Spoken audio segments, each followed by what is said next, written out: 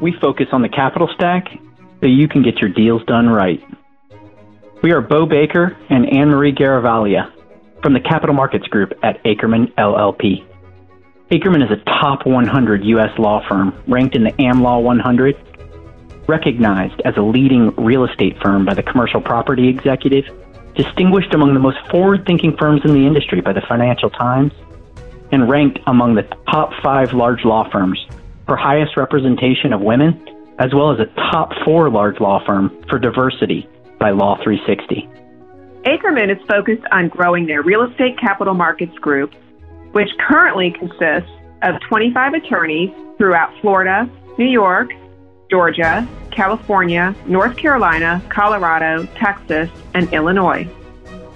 Our team of experts will guide you through complex transactions to navigate change, seize opportunities, and help drive innovation and growth. In short, we will help you stack your capital stack to get your deals done right. Welcome to the Stacked Up Podcast.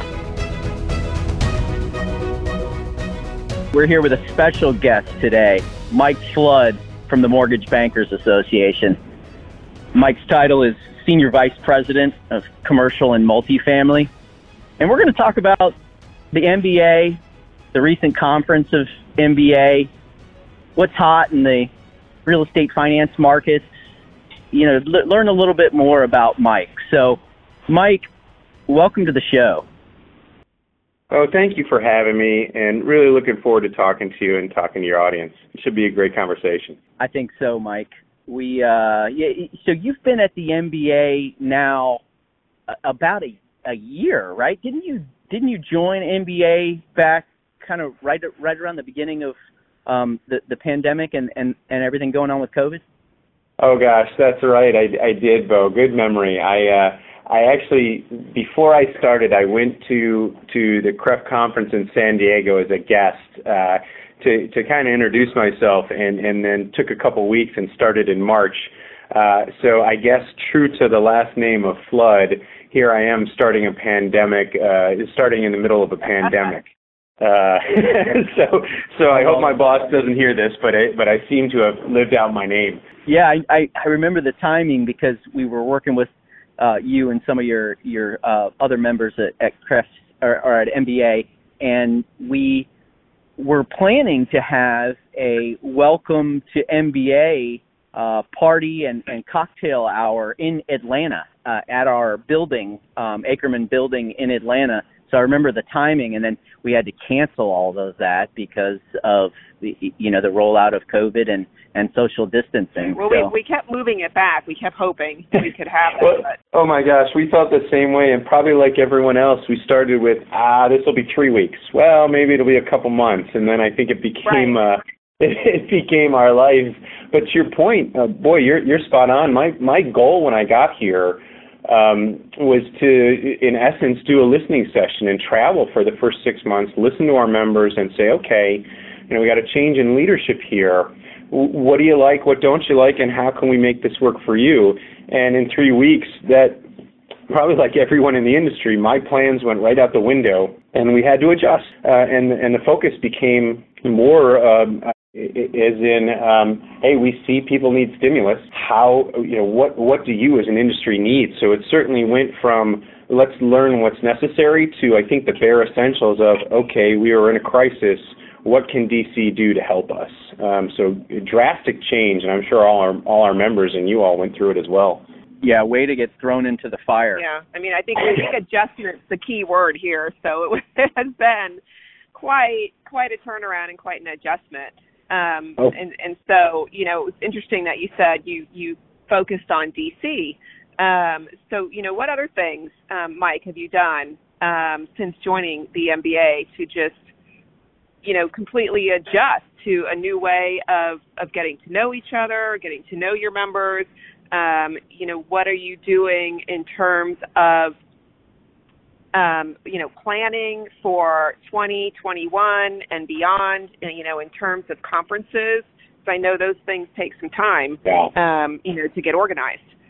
Great questions. Let's start with kind of with the end, which was conferences, since we just wrapped up ours last week. And you're right. For the first 3 months, we kept hoping, praying that our conferences would be in person, and then I think, like everybody else, came to the realization that they would be virtual. And then we tried to figure out, okay, well, what is an MBA-CREF conference? Well, people go to San Diego in order to create deals. And so how do we do that in a virtual environment? And so when we transitioned to the virtual environment, we tried to do 3 things to make it work. One, we created a lender's lounge, as we called it, and this is all in a virtual environment where a lender could put together a pitch proposal, and on a click-through you could you could sign up for a virtual meeting. So we tried to create the environment where if you're at our conference, if you're at one of our fellow association conferences, most of you all are in meeting rooms for half the time, and we wanted to keep that up. 2, we had a really cool feature called an instant chat. And if you wanted to chat with literally anybody in the conference that was available, you could press one button, click through, and it was as if you were on FaceTime. So there were instant meetings. And then 3, recognizing we had an opportunity, if people aren't spending money to get on a plane, hopefully that means they can send more young professionals. And so what we did is we created bulk pricing in order to allow people to say, okay, in a tough year, this is what we could afford. And in turn, we were able to say, okay, that is your price point. Here's a way that you can send more people. So on the conference front, I think we learned a few things. A, we beefed up our content, and I think that helped a lot with allowing young professionals to come in and learn. 2, we combined conferences. We combined our servicing and originations conference, and we learned a lot there. It sounds obvious, but the feedback we got from servicers was, wow, now that I've heard what originators go through, I understand some of these things that come my way, and vice versa. Originators saying, wow, now that I hear what servicers have to go through, I understand some of the complaints when we send a specific loan structure their way. So it was very eye-opening in that sense. And I think we learned that it's highly likely that there will be hybrid structures going forward. A, people, do they want to be in person? Is the commercial business still a relationship business? Absolutely. And I tend to use this phrase, we like to shake hands and we like paper, and if we could still be on Commodore 64s, we probably would be. I know I would. Exactly, and we like to, and in order to make such a big investment, we like to see, feel, and touch it, and we like to shake hands with the person who we're doing a deal with. But at the same time, we've all realized that maybe we don't need as much travel. Maybe if I can allow my young people, if they can't go to a conference, if they can still grab the content and find ways to connect at the younger level, then we're helping them build that network going forward. So long-winded answer to your question, I think you'll see a lot more hybrid conferences where you can attend in person, but the material is either available during the conference for people who couldn't make it, or on demand after the conference, so that it's usable going forward. And I think that's where we're all going to have to head to adjust to whatever the new normal is. Maybe a second answer to your question is, and as a follow-up that maybe we talk about, is you're right. It went from, wow, how can we help our industry create new opportunities to lend, to entrenchment. How can we help our lenders deal with tenants who, for government-mandated reasons, shut-in orders that are here to protect our health, that can't pay their mortgage? How can we help our lenders get through that process? And that became very focused on DC. So we went from how do we expand lending to how do we, it's probably the wrong term to use, but how do we protect the industry so it can survive until we get out of it? But that's the reality, right? I mean, we are right. Protect the industry because we there's so many factors that have been impacted. And where do you start? And to that point, a couple things, and I think this still leads into your first question, that surprised us out of the pandemic, and we can get into surprises from the conference in a bit. But what surprised us out of the pandemic was how well multifamily held up. And I think, a lot of us believe that was due to some of the stimulus that we and others were able to help secure. I think in the first stimulus package in March, we were disappointed not to see rental assistance, but we did see unemployment insurance of $600 a week or above. And when you look at the NMHC's rent numbers, boy, rents really hung in there. Then in December, we saw rental assistance in the current stimulus package that passed, plus, while not the same, $300 a week in unemployment insurance. It's going to be very interesting to see if that keeps rents up. And now we see that continuing on again with the Biden administration, who's looking to make sure people can stay in their homes through September, which I think they hope is the date where we're all back out and about. So I think we were surprised by that. I don't think anybody was surprised that retail and hotel has struggled. If you can't go outside, it's certainly hard to fill those spots. And I think another surprise, slight surprise, was how well warehouse was doing. I didn't quite equate it to last mile, but boy, has that been a shining asset class. E-commerce Yes. supported warehouse industrial? Yes, very much so. That's a booming asset class for sure. Yeah, certainly. And only probably going to continue to accelerate, as malls decelerate. Yeah, I was going to say, you tell me this, Bo, but I think this has been a big inflection point for the industry on retail. Is I think we all saw the slow move towards e-commerce. I think we all agree this has basically sped up the timeline by a decade. So trying to figure out, for lack of a better word, which malls are in a position to be successful or be rehabbed to be successful versus which ones may succumb to online retail is really a tough decision to make. Well, I know for one, they just foreclosed on one up in Atlanta, one of the bigger ones. So, nobody really knows what the plan is to repurpose that property. Yeah. So that's a concern for the community and the industry. And to Anne Marie, to that point, the aha moment for me coming out of our conference, and we were really happy to have that with the young professionals. That's last week's conference? That's talking about right. Last week's conference, Mike? Yeah. Correct. We all want to be in San Diego next year. Yep. Would have been held in San Diego, but instead you had it via a virtual platform. That's right, and we tried to, and we also leaned it a little bit, knowing that we all can only sit at our desks for so long.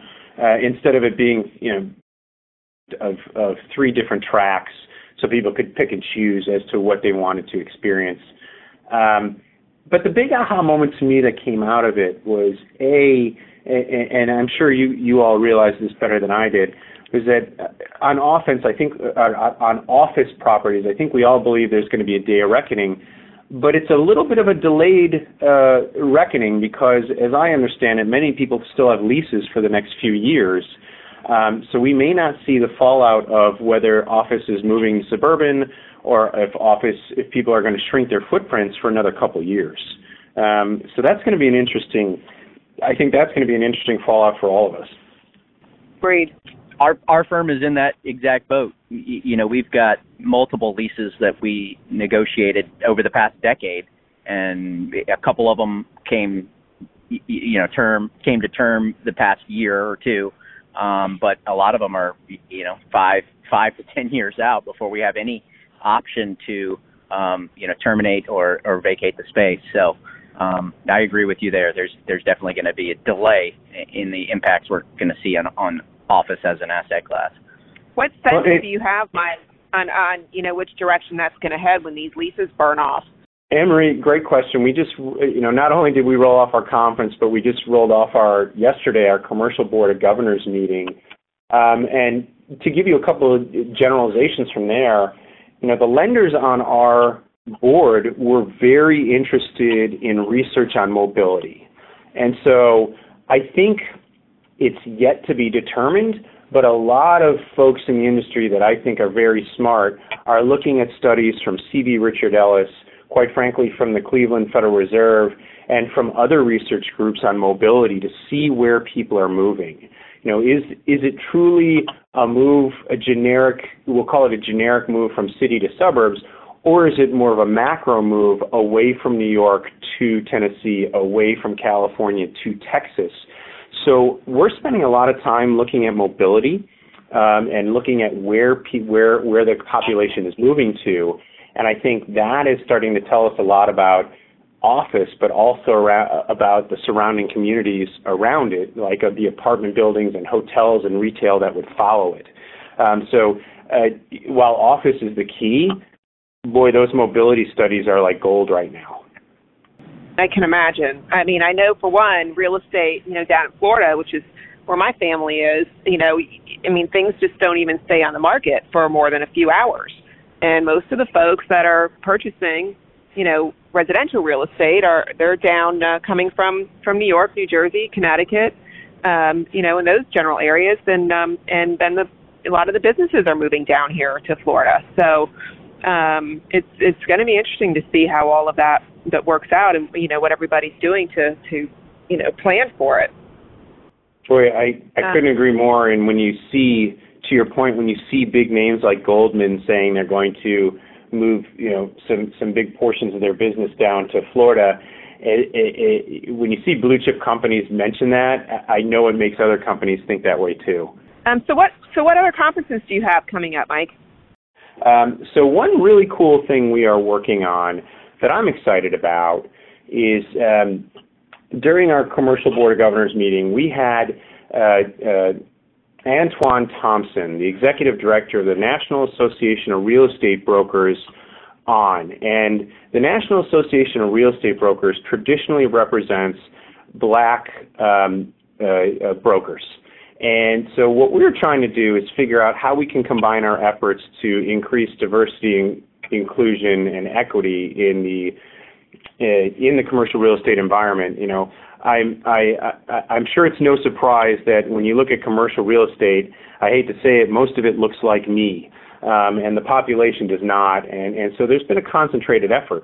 So one thing we're trying to do is bring together our lenders with NAREB's brokers and see if we can create better lines of information sharing, better opportunities to bring capital to historic black neighborhoods, and hopefully bring more African American brokers into the business and give them as good an opportunity as anyone else. So I'm excited to see where that goes. On top of that, to your point, boy, we've really gone virtual and likely for the rest of the year. Usually in the fall, we host a non-bank lending conference. We all know that the business there's been increased business in the non-bank lending space for some time, and so we are putting together a conference focused on non-bank lenders, not necessarily in the structured finance space, but more in the portfolio lending space. We want to make sure they have a home in order to speak about what they offer and make sure they're making connections with our brokers as well. I think that sounds great. We look forward to those events that are coming up. What were the dates on some of those again? Honestly, I think they're TBD right now as we figure out what the new normal looks like. But let me I promise to get you the dates and get back to you on that. Okay. Okay, no worries.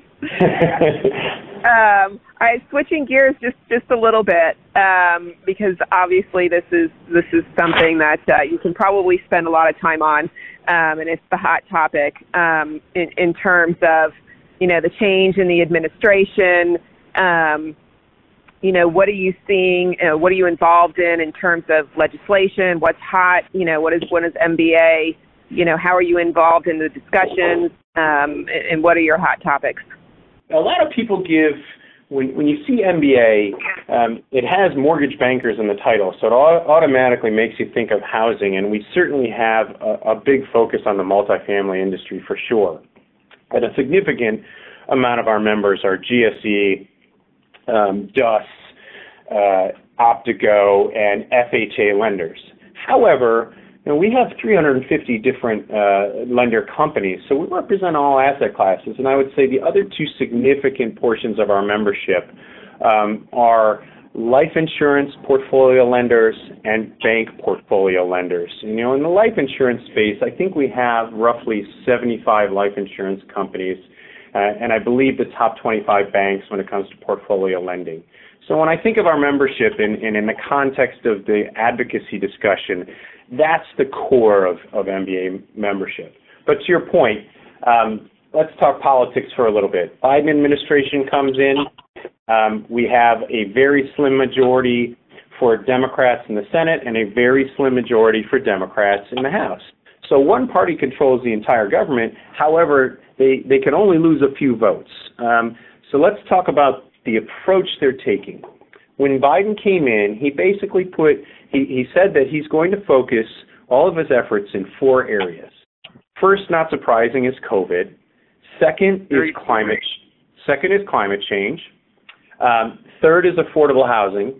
And fourth is diversity, equity, and inclusion. And everything he does will be thought about in those 4 pillars. And proof in the pudding here is when you look at the people who are being put in place to run the regulators, Janet Yellen, likely Gary Gensler at the SEC, when you look at the staff underneath them that are being put into place, nearly every agency has put in a climate change advisor. Think Kevin Stiro over at the Federal Reserve. So let's now talk about what's immediately on the plate. Stimulus. The Biden administration wants to pass stimulus by March 14th. That's when unemployment benefits run out. So specific to commercial, let's talk the good, the bad, and the ugly. The good. Right now, the bill has $1,400 in direct checks in it. It has $400 a week in unemployment insurance that would run through September, and it has $25 billion in rental assistance. So when I think multifamily and what has made multifamily hold up, those 3 things ought to help us see the day if it is passed. The negative in that area, at least for lenders, is it will likely also include an extension of the eviction moratorium through September. Now, as you can imagine, we certainly do not love. Right. We do not love the thought of an eviction moratorium. Nobody wants to kick somebody out of their apartment, especially at a time like this. But, an unfunded mandate like an eviction moratorium just delays the inevitable. But if there is unemployment insurance, if there are direct checks, and if there is rental assistance, that is likely, and as the past has proven, likely enough to survive for lenders and building owners to survive the day. The question then becomes, how fast can we get that assistance in people's hands? Right. The uncertainty. There are 2 uncertainties for our audience. Right now, there is no forbearance for multifamily in the bill, but we are on guard about it. And I think the theory is if we give renters the money they need to stay in their apartment and food in their belly, then forbearance is unnecessary. And 2, we're a little disappointed that there hasn't been a good way to find to support our retail and hospitality tenants. We're still working to figure that out, but the airline industry has been funded, and it seems a little odd to fund the way you get to the destination, but not fund the destination itself. Agreed. Completely. So that's the good, the bad, and the ugly of the stimulus. And Anne Marie certainly would love to hear your comments.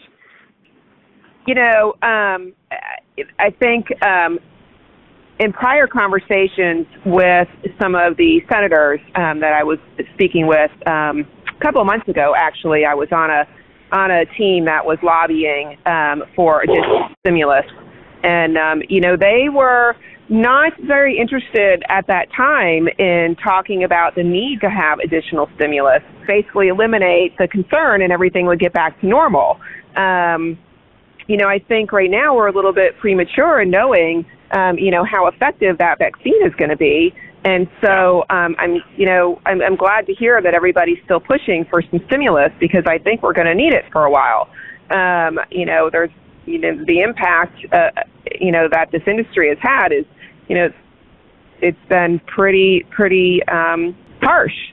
And so it's going to take time to recover, even if the vaccine, in my opinion, kicks in and is doing the job that we had hoped it would do. So, I, for one, I'm in an age and at least good health where I haven't been too concerned, but I just think, when you transfer how individual people that we know in our own circles are, handling this,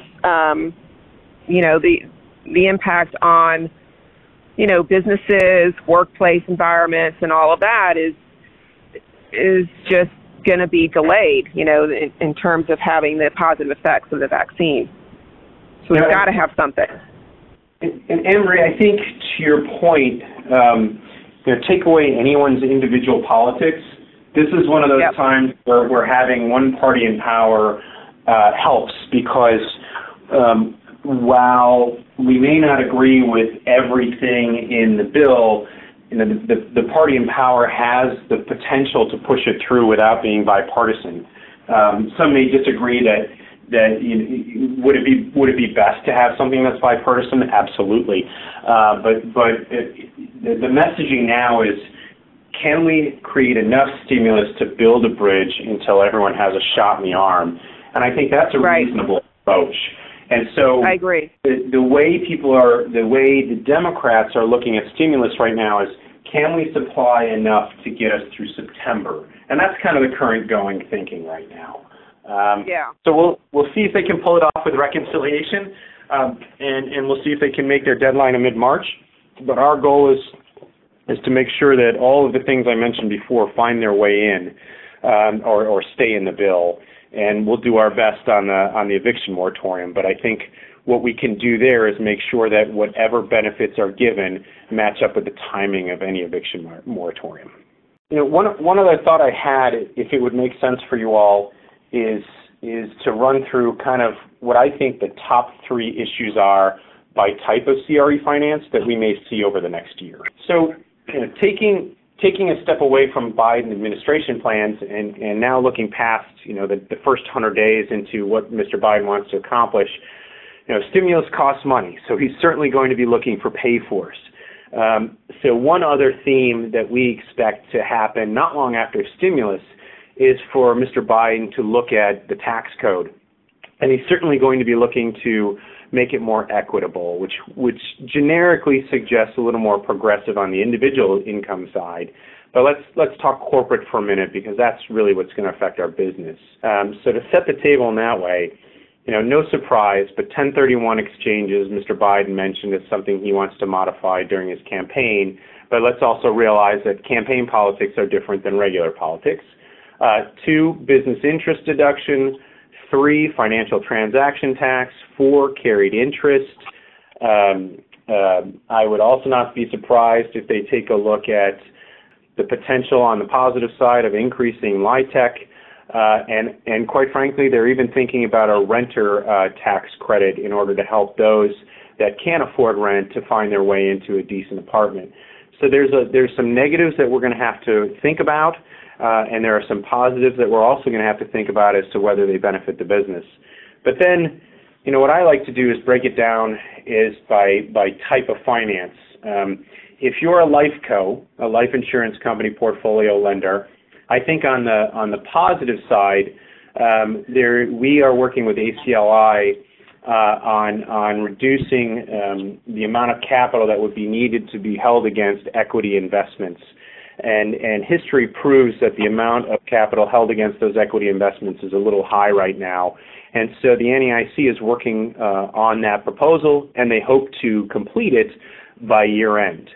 On the negative, there will certainly be more scrutiny on life insurance company and, quite frankly, everyone's commercial real estate portfolios to see what sort of stress there could be.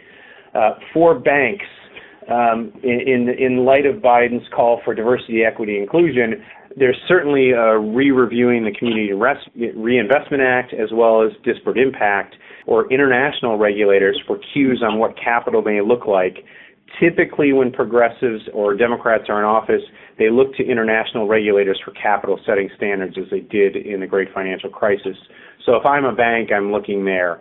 In CMBS, I think what I would be on guard for is the SEC, and in 2 ways. One, Mr. Gensler, who's likely to be appointed there, has called for increased disclosures, and that could take two forms. One, let's not forget that when Reg AB 2 was finalized, it had some outstanding questions, such as, should the disclosures that are required for public offerings also be required in private placements? That could be something the SEC looks at again. Two, let's not forget that the Texas professor that had some questions on the valuations in CMBS that I think we all agree were misinformed. That could still be out there for the SEC to take a look at.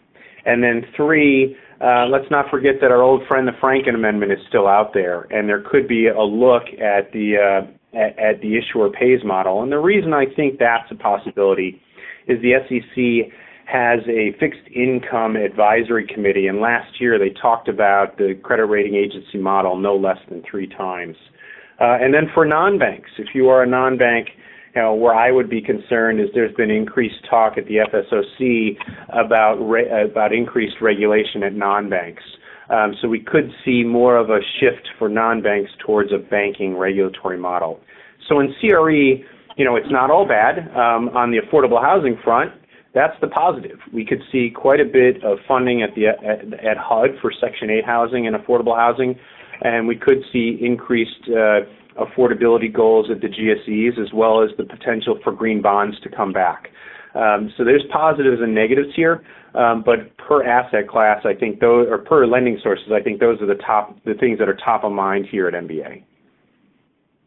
Non-bank regulations, our ears kind of perked up because what is the status of that, and what kind of regulation could we see being rolled out that could affect our non-bank lenders? That's one thing that Anne-Marie and I focus on is, we originate loans, buy, sell, securitize, warehouse, debt for non-bank lenders, where, debt funds, real estate-focused private equity groups. We'd love to hear more. Oh, absolutely. I would break that into 2 sections. I would say for those non-bank lenders that are focused on the GSEs, Dr. Calabria, the current head of the FHFA, has had a proposed rule on servicer liquidity, and as a member of the Financial Stability Oversight Council, has said that non-bank servicers should likely be reviewed for potentially more regulation. And I think his thinking there, not ours, but his thinking, is that, if you are a seller servicer at Fannie Mae, for example, and you take a loan, you sell it, and you own the servicing rights, in a crisis like this, would you have enough liquidity if Fannie and Freddie were to provide forbearance or in order to support those loans? Obviously, we think they did just fine, but I think that question's been on Dr. Calabria's mind. And then generically speaking on non-banks, it's worth taking a look at some of the FSOC studies and the minutes over the last 2 years where Steve Mnuchin, former Secretary of Treasury, and Dr. Calabria have been pushing for more regulation. And I think the thought is, well, if we regulate the banks, why would we not regulate the non-banks? And when you think about the FSOC, think about that as systemically significant. So in order for the FSOC to impose regulation or ask for the bodies that comprise the FSOC to impose regulation, they have to see it as systemically significant. So I think there will be some questions in the mutual fund industry. I think there'll be some questions as to whether non-banks should have more regulation, especially if they're if they're lending in substantially the same way as banks. And that could be regulatory, that could be structural. And then if you are a GSE lender, there's some questions around servicer liquidity. Now, understanding that we are transitioning to a new administration, so that brings a new philosophy. But I think the question on non-bank regulation has been out there for a bit, and so we need to start thinking about what does that mean. And so, to your question, I think it means non-banks that lend to GSEs, and we should be looking at the GSE regulations, and non-banks that are either portfolio lenders or REITs, and we should be looking at what the FSOC has said over the last 4 years to glean some insights as to what they may be thinking going forward. All right, changing gears a little bit. We've been talking about, with some of your colleagues at MBA since before you even started, I think. We were doing some events in person up in New York before COVID started. And the goal of those events was to partner with the MBA and several other service providers in the commercial real estate finance industry to bring good content to, New York City. We had events in Atlanta, Florida. We were even targeting possibly doing something out on the West Coast. One specific subject and topic that we had on our minds and we were talking about with your colleagues about doing and focusing on it at one of our events was, getting ready for the next recession. And what could we put a panel together of lenders and developers and, banks and non-banks to talk about the lessons that they learned during the last downturn or the last 2 or 3 downturns, and how we could help the listeners and the people attending our little mini conference. How could we help them learn what all of you learned during the last, 1 or 2 or 3 recessions or downturns, and how can you draw a parallel between what is going on now with, the pandemic, because our landscape has changed significantly over the past year. We haven't had any, in-person events. So what lessons has Mike Flood learned from previous downturns or changes in the economic climate, and what are we seeing similar now, and how can some of our listeners apply some of the lessons you learned to benefit and help make it through what's going on? Yeah, that's a great question. I'll take it from my lens here in D.C., and I think it's twofold. Lesson learned from the great financial crisis is perception is reality, whether we want it to be or not. And what I mean by that is there were some, I think we all know why the great financial crisis happened, and the perception was that it meant that all securitization was awful and bad. And so that perception became reality. And so the perception... And then they changed the name of CDOs to CLOs, right? That's the way they fixed it. But to your point, the lesson learned was that we do have, when you make an improvement, communicate it. And when you've made a change, constantly communicate it. So in this crisis, what I think we've learned is that not only do you have to stand up for the industry, but you have to start at the basics of why the industry is beneficial and what it produces and why structures are the way they are and why they would be good in the future. I think another thing that's important to remember, the lesson learned, is that whether we like it or not, there is still animosity towards Wall Street. And while we are all what I like to call little old commercial lenders, we are still perceived as Wall Street. So we have to distinguish, and we have to teach people that what commercial does is it allows people to go to work, it puts a roof over your head, and it allows you to have entertainment, and it provides jobs. And when we talk in that format, then that's a positive for commercial. If we talk about loan structure, if we talk about who makes loans, that's not the best way to talk about the product.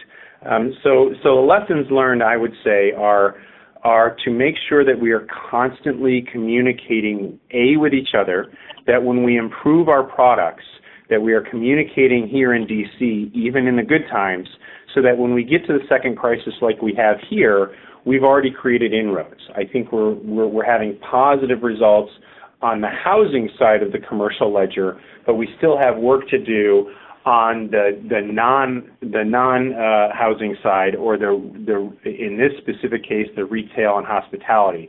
So it's a long-winded way of saying the lesson that we've all learned in our careers: communication is key to everything, and it's not just communicating with each other, but it's communicating what we do in plain English, simple terms. Where we are at the moment, and it's a virtual world. And so, I know a lot of folks have switched to, Zoom and WebEx and Microsoft Office and things like that in terms of, their communication platforms now as opposed to the in-person. What other tools or tips or, methods are you using that you find are most effective for communication? For as much as sometimes I think we abhor it, honestly, a Friday Zoom call just with my team, not about work, pays huge dividends. We see each other, we hear each other, and we hear each other's emotion. And I think that really helps keep us connected. And from a macro level, what I found eye-opening and really a benefit in MBA is the fact that we have state and local chapters. The fact that we have a state MBA, a California MBA, and what that has allowed us to do is combine efforts to create local networks. Now, sometimes, of course, in this environment, there's Zoom, but it allows local brokers and local lenders in their region to talk with one another and really create the local network you want. So the lesson learned for us was, hey, while we all want to have a national presence, we also want a regional presence for our local lending, and that's where we really make the hay. So we are doing a lot more teaming up on webinars and, with our state and local chapters to create those local networks. And I think that is starting to pay dividends, not necessarily for us financially, that's not what we're looking for, but for our members as far as making connections that are meaningful towards the future of their business. So it's a long-winded way of saying, I'm not asking you to pay more dues, but check out your local chapter because that's a great way to make networks or work through MBA, and we're combining our efforts to do the same. All right, Anne-Marie, that was a great interview with Mike Flood.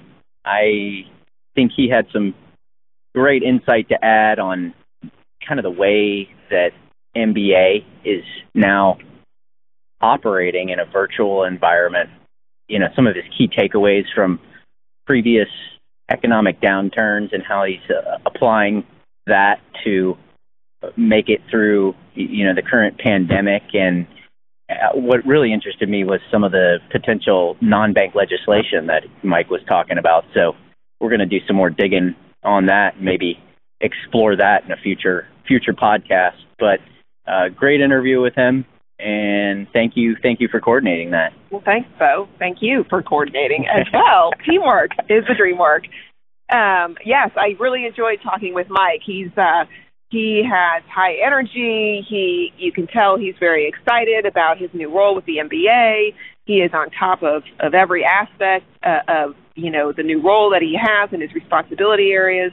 He really summarized well, I thought, how this new administration is approaching, the 4 topic areas that he outlined, the importance of, especially for us, the importance of passing, a new stimulus bill, because, as we talked about, we have a long way to go still, I think, for, some of our asset classes to recover. And I look forward to another opportunity where we can talk to Mike, because I think he has a lot to share and a lot of good things, in the works that will benefit everybody in our industry going forward. So what is keeping you busy, Anne-Marie? I've got several deals going right now. We talked about on the last show some of the loan acquisition work and some of the warehouse finance work that we're working on.